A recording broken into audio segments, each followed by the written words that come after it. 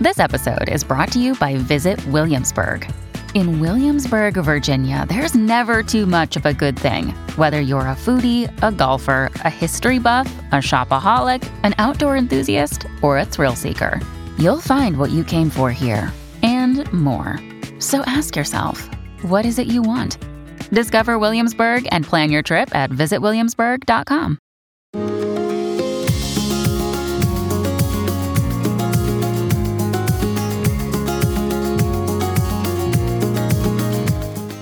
This is the Thoughts from a Page podcast, which is a member of the Evergreen Podcasts Network.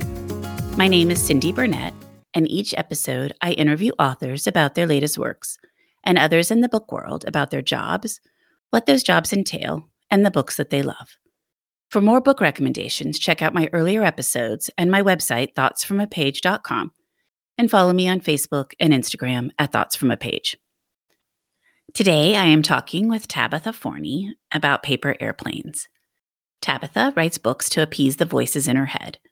She's a mom, attorney, and yoga devotee who lives in Houston with her 3 kids and a husband who was on the 85th floor of the North Tower on 9/11 and lived to tell about it. I have known Tabitha, who goes by Toby here, for years, and was thrilled to get to chat with her about her book. I hope you enjoy our conversation. Before we dive in, I want to recommend another podcast to you. If you like thrillers and true crime, try out Killer Content, a podcast hosted by Emily Webb. Here is some more information about it. I actually had to give evidence in a criminal case against Australia's most wanted man, a guy called Raymond John Denning, who had escaped and been on the run for 18 months. But he'd rung me 2 or 3 times a week while I was working nights for a newspaper. And he'd begun to tip me off about certain things he was doing to embarrass the police, never in advance, but always straight afterwards. And it was the making of me as a young journalist. If you're always looking for your next thriller, chiller, or whodunit, join me, Emily Webb, for Killer Content, Inside the Crime Writer's Mind, where I'll be talking to crime-obsessed authors about how they create their characters, their stories, and their crime scenes. Many years ago, I did my pharmacy degree, which has proven quite handy when it comes to writing crime fiction, because it sort of gave me that nice scientific underpinning and just understanding of how poisons and physiology and how the body works and things like that. I've had to resist the urge to be a bit like Agatha Christie, who was also a pharmacist, and poison everybody to death. You've got to find some other ways of knocking people off in your novels than just poisoning.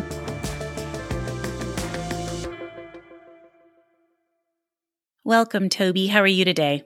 I'm doing great, Cindy. Thank you for having me. I'm so excited to be talking with you about this book. I know we have talked about this book for a long time, and so I'm very happy that it is now out in the world and everybody's getting to read it. We have. In fact, I think you might have been my first reader, Cindy. You read a very early draft in 2016, probably way before I should have been showing it to anyone. So thank you for your kindness and your patience over the last 5 years in seeing this to fruition. Oh, absolutely. I'm not sure I realized I was the very first reader. That's fun. I knew I had been an early reader, and I love that you highlighted that in the copy that I have of your book. It's fun to see it in print, and I'm sure you are so excited, and I can't wait to hear all about the journey. Thank you. Yes, I'm thrilled to see Erin's story in print. It's an amazing journey, and it's an amazing thing to see your characters and your thoughts and your words going out into the world. It must be. Why don't we start out with you talking a little bit about Paper Airplanes for those that haven't read it?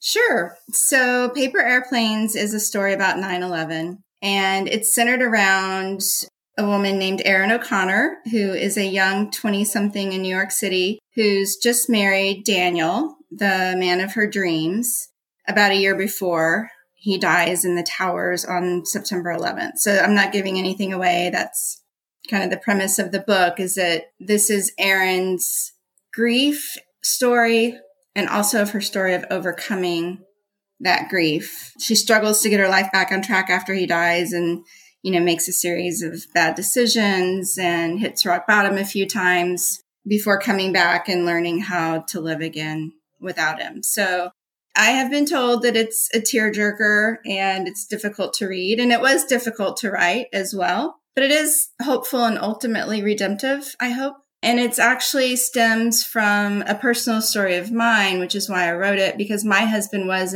on the 85th floor of the North Tower of the World Trade Center on September 11th. And he managed to escape by coming down 85 flights of stairs and out through the tunnels. But I always wondered, what if, everything that day seemed to turn on random events, like whether or not you took your kid to school or whether you stopped to get your eyeglass prescription, and the very narrow line between those who survived and those who didn't. And so it's always like a what if game in your head when those situations happen. And so this is kind of my what if story.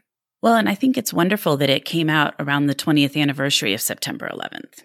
Yes, that was intentional. I really wanted it to come out around that time. I thought it was just a perfect time to be kind of looking back on those events. And a lot of people, adults, were not even alive during that time, obviously. And it's amazing to me because it seems like it wasn't that long ago, but obviously 20 years is a long time and a lot has changed. But I think it's more relevant now than ever. And I still think there's a lot of interest in 9/11. It was a very pivotal moment, not only in my life, but in the nation's overall psyche. I think it was a pivotal turning point. And we went from an era before terrorism to an era where we worried about terrorism. And that became kind of our paramount concern for a couple of decades.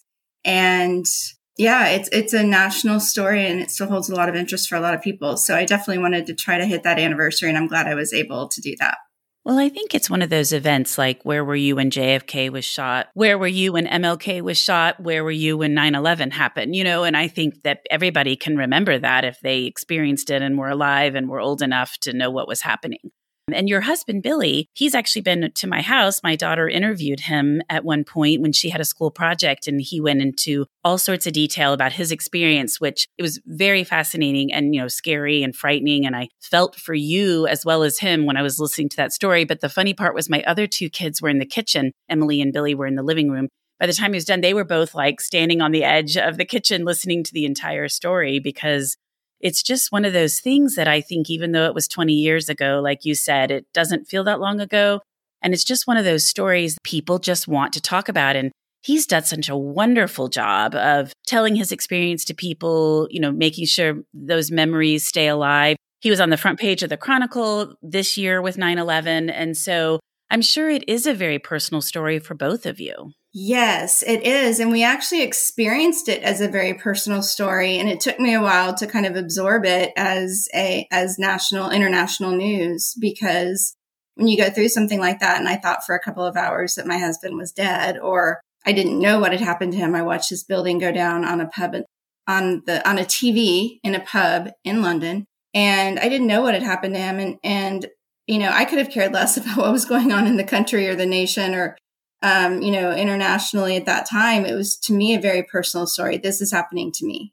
Then, the relief of finding out that he's okay, and then kind of coming out of that space of a personal tragedy into like the whole world was affected by this. It took kind of a while to kind of absorb it in that way. But yeah, it was a very personal story to us and continues to be. And I wondered, as you were writing some of that, was it cathartic? Did it bring back a lot of memories? Did it cause you to have kind of dreams where you were back in that time period? I mean, how was that for you? It was. There were many moments where I was sitting in front of the computer with tears just streaming down my face, especially, I would say, writing the prologue. That was the most difficult chapter to write. It was challenging from a research perspective because I really felt like I owed it to everybody involved, everybody who was impacted, the victims especially, to get it right, to get all the details right, to get it as close to accurate as I possibly could. So during that chapter, which actually I started with, this book started in September of 2015. And that's Daniel's story is the one that grabbed me. And his story is the story I first started writing, even though most of the book is Aaron's story. But writing that chapter was incredibly difficult. And I do remember periods at the computer, especially where Aaron would hit rock bottom, which she did a couple of times, where she's lying face down at ground zero and kind of anoints her forehead with the ashes from the site. A lot of those scenes really got me as I was writing them. But that said, it's really hard to take it in as a reader. It's very hard for writers to ever know what it's like to read their work. And I can't really process it that way. So it's very interesting. It's been very interesting to me to hear all these accounts of people I don't know and how they read it and how it impacted them. It's been really fascinating to see it from that point of view. I bet so, because that's an interesting point, that you can write it and know what you're feeling, but you're not sure how people are going to interpret it.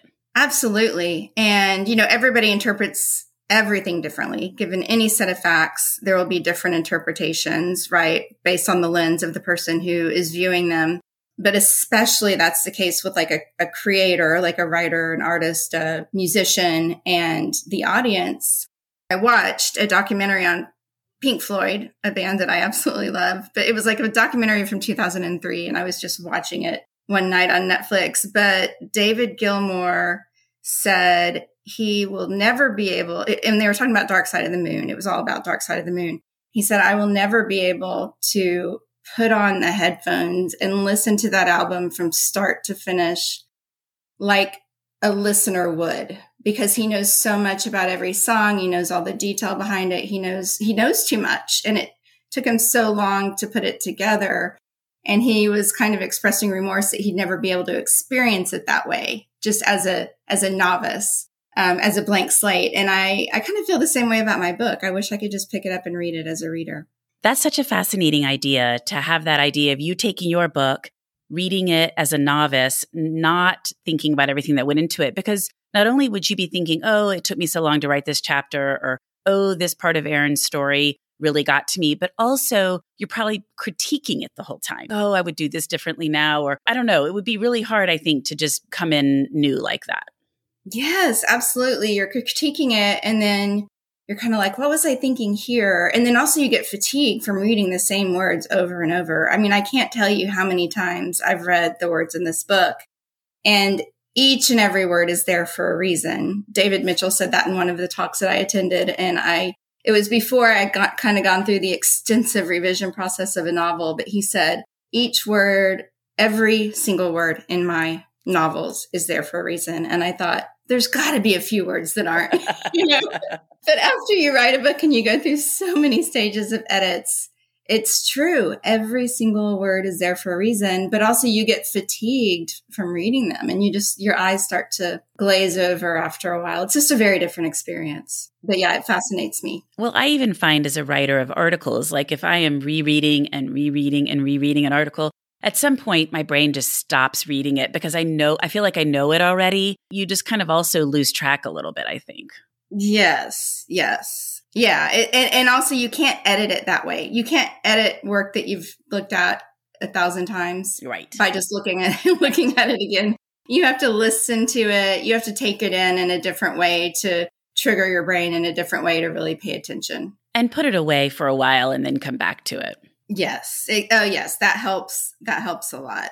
But if writers could read their work the way a reader would, it'd be a lot easier to be a writer. I'll just put it that way, because it's really hard and the things that are so important about a novel, like pacing and character development, and it's all in your head, and it doesn't always come out on the paper that way, but it always works in your brain.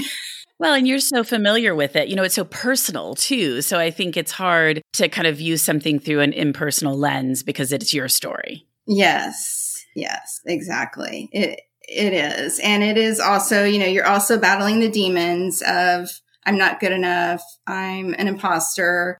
What am I thinking trying to write a book? I'm not smart enough. I'm not good enough. I'm not wise enough. All of those thoughts are coming in at the same time as well, which of course, as a reader of somebody who's published a book, you're just taking it all in a pure sense.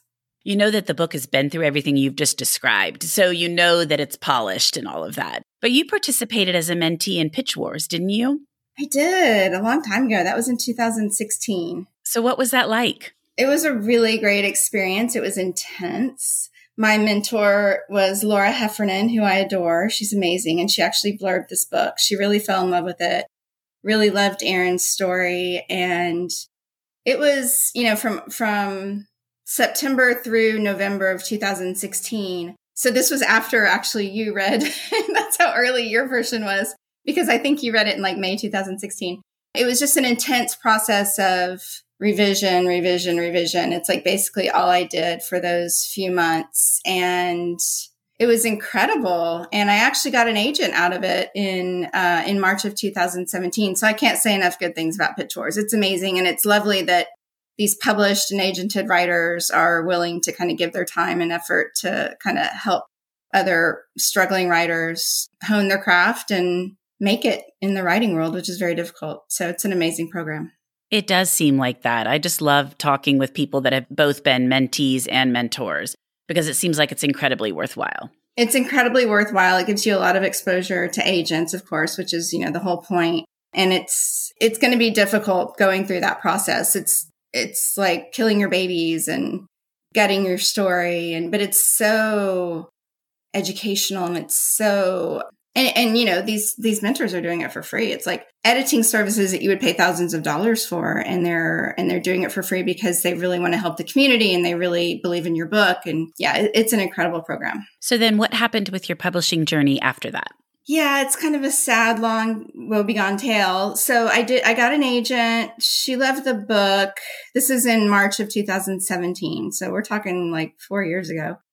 She loved the book, but she wanted me to make it bigger. And she was with a big New York literary agency. And I bought into her vision. I thought, I can really make this great. I brought in a new character named Rosie. She was the 911 dispatcher who took Daniel's last call, and kind of took out a lot of Aaron's story, which was probably good for another reason. But I kind of gutted Aaron's story and brought in Rosie's character, and I interwove their narratives and kind of retrofit Rosie into the story. And a year later, it took me a year to go through all those edits, and it was a painful process.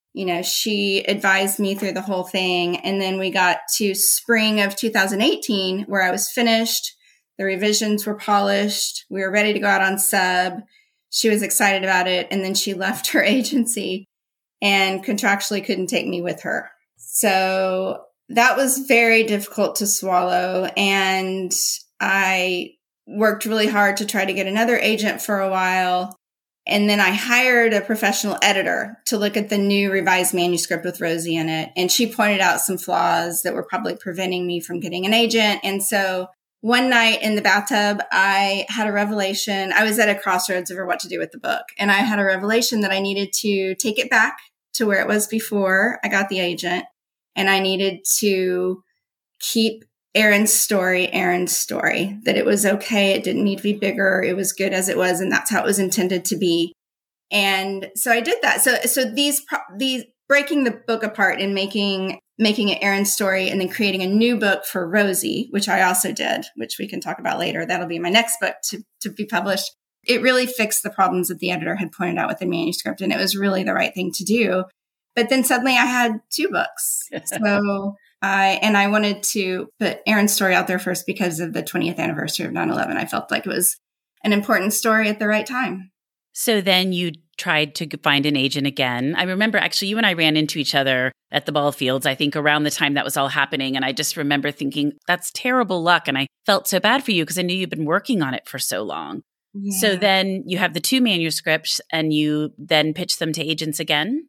Yes, I did. Well, I didn't pitch Aaron's story to agents again. I actually just went straight to publishers with Aaron's story, and She Writes Press picked it up. Yes. Perfect. And I've been so busy publishing this story that I just honestly haven't had time to go out and look for another agent. So I'm currently unagented, and I do have Rosie's story it's a pretty complete manuscript. It is now a braided narrative with Rosie and her mother, Mary, who's a Welsh housewife who got stuck in Staten Island. She's a 1970s housewife. So it goes back in time to Mary's story and intercuts with Rosie's story in 2000. And she's a 911 dispatcher in New York. So it's fun to kind of have her character in both books. I mean, she has very brief cameos in Paper Airplanes, but it's fun that she's there. And I think I'll do that with all my books, have little, character cameos from my other books. Little Easter eggs is what I love when I hear authors call them that. Yes, little Easter eggs to the people who have read the other books. It's like, oh, I know who that person is. And So they can say, I recognize Rosie. That's right. But this is all Rosie's story. And I adore Rosie and I adore her mother, Mary, possibly even more. And Rosie's mother, Mary, dies when she's 10. And so this is Rosie's exploration of what happened to her mother because she really doesn't know how she died. And so it's her trying to figure out what happened to her mother. Oh, that sounds really good. I hope so. I'm sure it will be. So you mentioned 3 writing groups in your acknowledgments. That's a lot of writing groups. How does that work for you? I know. I have had 3. So some of them are kind of like defunct, but I'm still very good friends with everyone in them. So my first writing group was Chris Kander, David Eagleman, and Sarah Blute. And I think you probably know Chris as well. I don't know if you know David. But Sarah and I went to college together, so we've known each other forever. And she introduced me to Chris Kander, actually. So that's that connection. And we were actually sitting in a park in 2009 watching our boys play. They were about 3 years old at the time. And we started talking about the bird flu. I think it was bird flu in 2009. That was the latest pandemic. And it was nothing compared to what we've dealt with recently, obviously. But we were talking about, and Sarah is a microbiologist, just a PhD badass, basically. And she was talking about envelope versus non-envelope viruses. And we just got talking about viruses and bacteria, and we were watching our kids play, and we decided we were going to write a screenplay called Germs. And so the 3 of us set out to do that, really having never written a screenplay before. Chris and I were both kind of struggling writers. And we got a draft that was probably not very good and sent it to David Eagleman, who's a friend of mine from college, and said, hey, and he had studied script writing actually in undergrad. And he's an amazing, Renaissance man. He knows so much about everything. He's a neuroscientist and he's an entrepreneur, and he also knows how to write books and screenplays. So he read it and he loved it so much, despite probably how raw and rough it was, that he wanted to be a part of it. So that's how that writing group got formed. Got it. And we did finish writing Germs, and we're still trying to sell it. And David is actually starting a production, like a science production company. So hopefully that might happen one day. I'm still crossing my fingers on that one. And then after that, Chris met Cameron Hammond, and we know Mark Haber from Brazos Bookstore. And so the 4 of us kind of formed a writers group, and the intent was not necessarily to critique each other's work, but to get together, talk about it, and then read our work out loud, because that is such an important skill for a writer to be able to read their own work. And so we did that for a while. COVID kind of shut us down on that, but we're going to get back together in person one of these days. We did some Zoom calls, but so the 4 of us are all local writers, and the 3 of them, their work is so amazing. I mean, you know how good of a writer Chris Kander is. And then I don't know if you've read Mark Haber's work, Reinhardt's Garden, but it was nominated for a very important prize, which I can't remember right now, but it'll come to me. And then Cameron wrote a fabulous memoir. So, I mean, I'm in awe of the people in my writers groups. And then my third one is a virtual one. And I've never actually met any of the people in person, but I adore them all. We actually just met last night. And it was started through the Writers Barn in Austin, who brings a lot of writers together from all over the country, not just Texas. And I met some people there. And then through that experience, I got introduced to Carrie Jones, who she's a New York Times bestselling author. She also blurbed my book, and she's amazing. I love Carrie Jones. Can't say enough good things about her. But we were all in an online writing course with her. And then this writing group kind of split off from that main writing group. Got it. And so what's the focus of this writing group? So this writing group, we do actually read each other's work, about 20 pages each month, and so it's a more of a traditional writer's critique group where we read the work, and then each person has a meeting devoted to their work. So last night we were discussing the work of Sarah Orman. She lives in Austin. 3 of the people in my group live in Austin, and I still haven't met them. I really need to get to Austin to meet these wonderful, amazing writers and people. But Sarah's work, she's writing a memoir, and it's absolutely gorgeous. We talked about it last night, and I was bowled over. I told her, you need to get an agent. You need to publish this because it's amazing. So a lot of very talented writers in that group. And I think memoirs seem like they're definitely having a boom right now. They are absolutely having a boom right now. It's incredible. Everybody is writing a memoir. I feel like I need to write one. I feel like everybody's writing a book. I get an email like every other day. My friend is writing a book and I'm sure you're going to want to see it. I'm like, everyone is writing a book, which is great. I mean, it's wonderful, but it is pretty funny. Like when I started with all this, I just had no idea how many people were writing books. I know. Everybody says, I think I've got a book in me. And I'm like, get it out. You have to get it out. Well, I know I don't have a book in me, so I can be the lone wolf. But you are such a great book supporter and champion. And I love doing that. So that works well for me. But what about the title? How did you come up with the title for this one?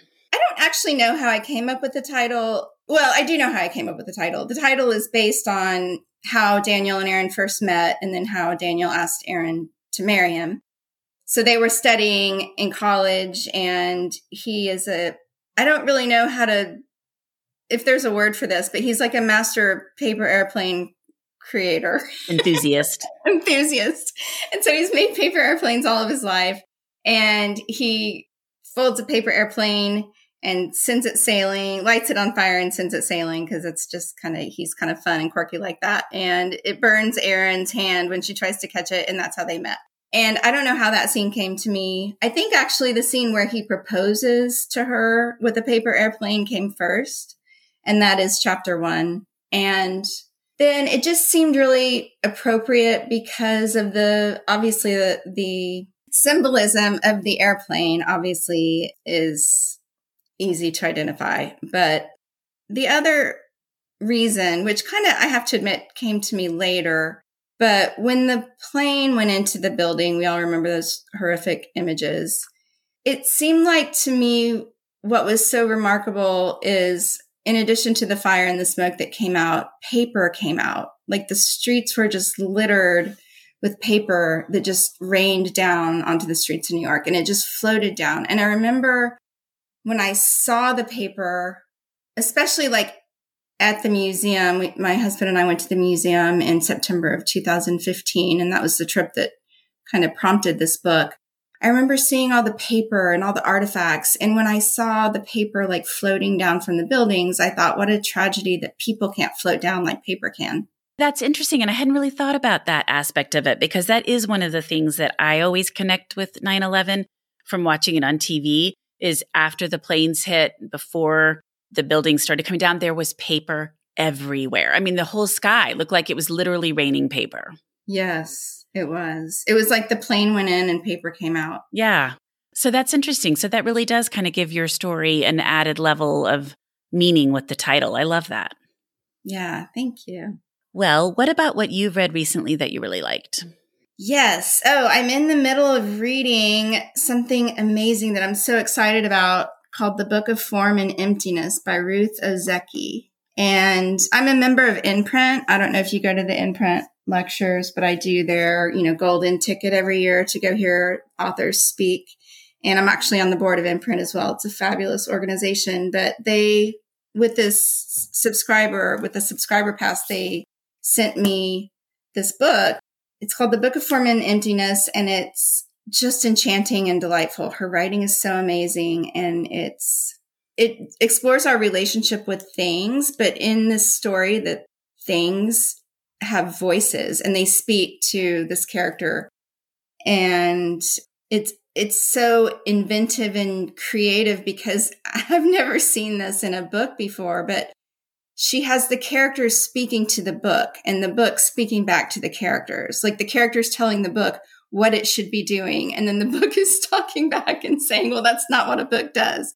I love the cover on that one. I keep seeing it recently and probably from the Imprint newsletters. I've been to their gala a couple times. I've actually only listened in on a couple of the events, but I always feel like, I need to do that because they bring in wonderful people. You absolutely need to do it. They bring in amazing people and there's signings at the end and there's some cocktail parties and stuff like that where you can network with some of the people they bring in. It's just a really fabulous organization and they support writers in the U of H writing program. They give away a lot of scholarships every year. So it all goes to a good cause. And then they also sent me Lauren Groff Matrix, and I adore Lauren Groff. I met her at a writer's workshop that I went to, the Napa Valley Writers Workshop, where she was on the faculty, and had a really great conversation with her. And I loved Fates and Furies. I felt she's a really strong, really creative, really powerful writer. So I'm excited to read her latest, which is Matrix. And then, of course, Cloud Cuckoo Land by Anthony Doerr. I'm one of the millions of people in the world who absolutely loved All the Light We Cannot See. So I'm really looking forward to digging into that one, which just came out, I think, last week. That's right. And I'm about a third of the way through it. And it is really interesting. I'm not to the point where everything's kind of connected up yet. So it's a little, discombobulating because you're not exactly sure what's going on. But his writing is beautiful. And everybody says, just keep going. Yes. Okay, that's good to know because I haven't really heard anything about it. His writing is amazing. He actually came through with Imprint a few years ago. I want to say like 3 years ago. And sometimes these authors will do workshops at U of H. So they'll do a workshop earlier in the day and then they have their reading at night. And so Chris Kander and I actually went to his workshop. And it's a intimate setting and you get to ask questions. And first of all, he's just a delightful human being. He's very modest and I really liked him. I liked his energy. And I don't remember obviously everything that he said, but I do remember the way he talked about using words and not using cliches. And I'm totally going to slaughter what he said and the way he said it, but it was memorable to me as a writer because he basically said, think of the way you would write something and then take every word in there and rethink it and think of a word that's more interesting, that's more evocative. It's kind of like vivid verbs. Basically his example was the car hood gleamed in the sunlight. And he's like, think of a better word for gleamed. And I can't remember what he said, but it has made me think through every single sentence I ever write, and it makes it better.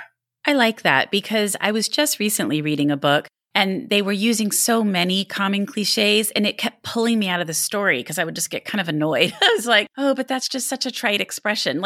It's probably something we'd say when we were talking and not think twice about it. But in the book, it was bugging me. So I think that is wonderful advice. It's really great advice. And I used to fight against it a little bit and say, like you just said, everybody uses these words in common language. We all know what they mean. So why can't I use them in my book? But it's true that it's the reader just isn't engaged in the material if it's something that they already know. And their eyes just kind of glaze over cliches. And so they don't really hit home.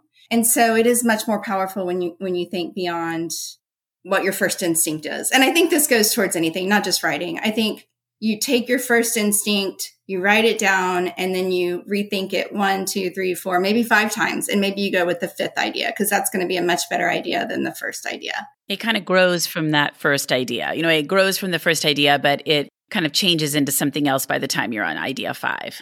Yeah. So if you really want to dig deep, that's how to dig deep is just keep going, rethink it. Always second guess yourself. Always second guess everything. I think that's good advice for life. Second guess everything you're being told, second guess everything that you're doing, and especially where it really matters and you really want to get through to your audience. It's really important to just dig deep and show them something unique and original. I think that's right. And maybe the originality is partly what throws it off when you're using an expression that people are so often using. You're thinking, couldn't they have just taken a minute and transformed that into something a little more creative? And which is exactly what you're saying and what you're saying Doerr said. That maybe that's the idea, that it's just kind of the easy way out. Yes, exactly. And every time you use the word gleam, I think, oh, I can't use that. That's hilarious. Well, I am just thrilled to pieces, Toby, that your book has made it out into the world. And I'm really very happy we got to speak. And thanks for coming on the Thoughts from a Page podcast. Me too, Cindy. Thank you so much. It was so much fun. Thank you so much for listening to my podcast. If you like this episode, and I hope you did, please consider joining my Patreon as a page turner. Follow me on Instagram at Thoughts from a Page. Tell all of your friends about the podcast and rate it or subscribe to it wherever you listen to your podcasts. I would really appreciate it. The book discussed today can be purchased at the Conversations from a Page bookshop storefront, and the link is in the show notes. Thanks to Maggie Garza for sponsoring this episode, and I hope you'll tune in next time.